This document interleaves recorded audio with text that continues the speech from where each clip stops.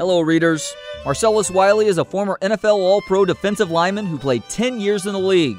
Currently, you can hear and see him opining on Fox Sports.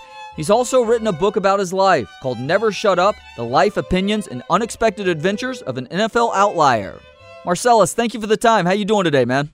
I'm doing great. How's it going? Doing very well. This book is mostly chronological. I believe in the intro you actually give your draft day story, but for the most part it starts with your upbringing in Southern California, your foray into football, your dominance in football, eventually deciding to go to the Ivy League in Columbia, getting drafted by the Bills, moving on to the Chargers, the Cowboys, Jacksonville, retiring from football, your post-retirement career in broadcasting, and your current role as a family man. I'm curious, though, to know where this whole process started for you and your co-writer. What was the first story that you guys put down on paper, the first thing that you really went into detail on for Never Shut Up? I think it started like 5 years ago. Publishers were talking to me in the process of writing a book, and I didn't feel comfortable at the time to write it. I didn't want a story that was football focused. I don't want a third and goal glory book about my hand in the dirt. I wanted something that inspired others, no matter what walk of life, no matter what they were dealing with, adversity, circumstances, to just inspire them. So the title of the book is Never Shut Up, because it's about you telling the world who you are. I grew up in a situation, Compton, South Central, where the world tried to tell me who I could be or who I couldn't be. And I didn't want to listen to that. I had a responsibility for myself, for my family, to get us out the neighborhood. So I never shut up in terms of telling the world what exactly I wanted out of it. And that was a balancing act. It was between my academics and athletics.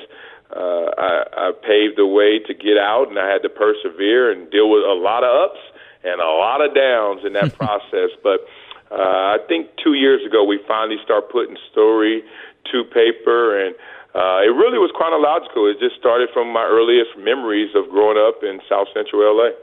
And you were able to thrive despite the fact that you grew up in South Central, where a lot of people unfortunately toil, because you had a great support system. Your mom and dad made sacrifices to make things work. Your sister protected you along the way as well. But I really love some of the stories that you told about your grandma. She had some pretty incredible mantras. One of those was, "Play pussy, get fucked." What did she mean by that? Well, it's pretty direct. I'm glad I'm on this station. I guess we could say stuff like that. My grandmother was the most thorough, direct, honest, as the kids say, keep it 100 woman I've ever met in my life. And I didn't like her that much growing up. I loved her. We used to talk candidly like this. I'm 8 years old saying, "Grandma, I love you, but I don't like you." Because she was not cordial. She was not with the small talk. She told you exactly what she thought all the time. But she did it in a loving way, in a warm way. She was always thinking about you being prepared for the real world. So what she meant by that is don't have anything. If you're going to do something, do it all the way. If not, you play around with it, it's going to come get you. It's going to mess you up. She used it in all walks of life. She's like, oh, ditch school and miss school and try to hang with these knuckleheads and gangsters out there and see what happened to you. You play, you're going to get messed up, and what's going to happen? You're going to end up in a bad situation, dead or in jail, and those things came true for our family. I had 2 uncles that were murdered, and 1 committed suicide because of the ills of the street. So she always told me, don't play with fire because you will get burned, and that's her way of saying that. You also just mentioned that there was a balance between athletics and academics as well, which is a big reason why you chose Columbia University in the Ivy League. Columbia provided a lot of firsts for you. What was your reaction the first time you saw a bagel? I called it a big-ass donut. I do remember that. Man, I couldn't believe it's weird, man. I was so within my own borders. I was so caught up in my own world that I didn't have the exposures that obviously most kids had, certainly Ivy League kids who were prepared and went to prep school and were third-generation Ivy League kids. I didn't know what their world was like, and I'm sure they didn't know my world. And I remember just seeing this big, as donut. And I was like, what is that? And the girl corrected me quickly, a little condescending, but hey, she didn't know where I was coming from, but she was like, this is a bagel. And the bagel symbolized an entirely different world. It was a symbol of like a bridge to an entire different existence that I didn't know ever occurred. I never knew that was out there. So that bagel reaction, it sticks with me because there are times in this world you think you know it all, but you're really stuck in your bubble and you need to expand it. I enjoyed reading about your development at Columbia. Between your junior and senior seasons, you really had an epiphany and actually took a break from school to focus on academics and also to get yourself in tip-top physical shape entering your final year at Columbia. You end up earning All-American honors. You kill it at the NBA or the NFL scouting combine, rather. Mel Kiper ends up giving you a first-round grade. You get drafted by the Buffalo Bills in the second round, and you actually describe what the first things you did with your NFL money were. That included getting your family out of the Jets, buying them cars, as well as buying something gaudy for yourself. Do you still have that gold medallion of the NFL shield with the tiny gold studs, or with the tiny diamond studs, rather?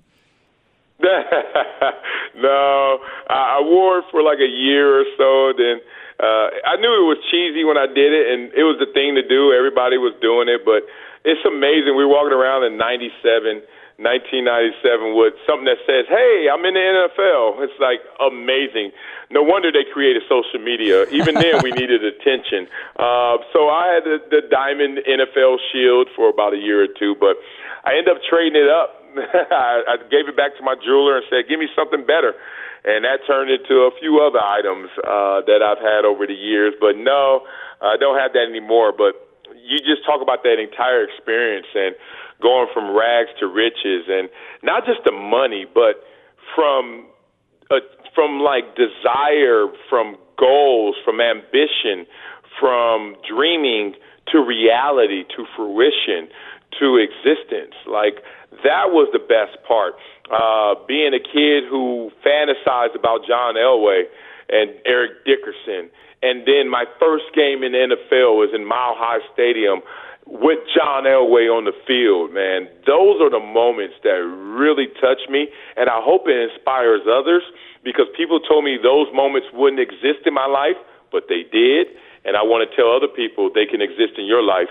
And some of those details are in the book. No doubt about that. I really enjoyed the story from your second year. You were playing Jacksonville, and you actually had something that didn't show up on the stat sheet that allowed you to realize that you could actually hang in this league. And I'm going to encourage people to go out and buy Never Shut Up for that story and plenty of other really cool stories that Marcellus Wiley has to tell. What were Toradol Tuesdays, and how did that combine with your childlike bladder and a bottle of orange juice to lead you to having to create something that I'm going to call a marmosa?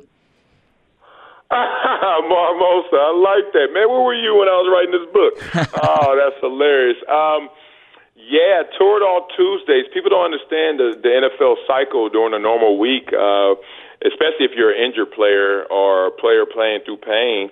And I was certainly that. That's one of the things about my career, and I had a deep regret, is that I never was healthy during my prime years. I always had an injury. So Toradol Tuesday is you play on Sunday. Sunday night, typically you party or you hang out, or sometimes you just rest because you're like so beat up. But Monday, is a painful day. You're stiff, you're sore, but most teams, you go to the facilities, you watch film, and you jog around, you lift some weights to get the lactic acid out and try to start the recovery process. But Tuesday is the hell to pay, because Toradol is a medicine we take to mask the pain, to cover up the pain, but it wears off Tuesday. So then Toradol Tuesday is what we call it, when you walk around and now you really feel the pain of Sunday. Monday you don't, because you still got medicine in your body. Tuesday is when you feel it. You're like, oh, my God, that hurts. This makes noise.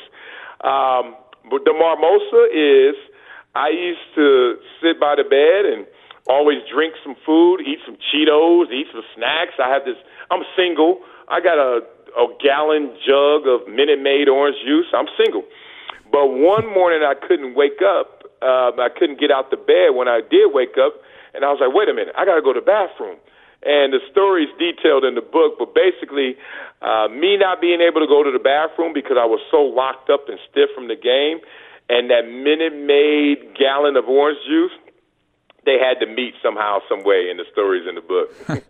Marcellus, thank you so much for the time today. Oh, thank you, Austin, man. I appreciate you so much. You guys have a good one out there. Take care, Marcellus.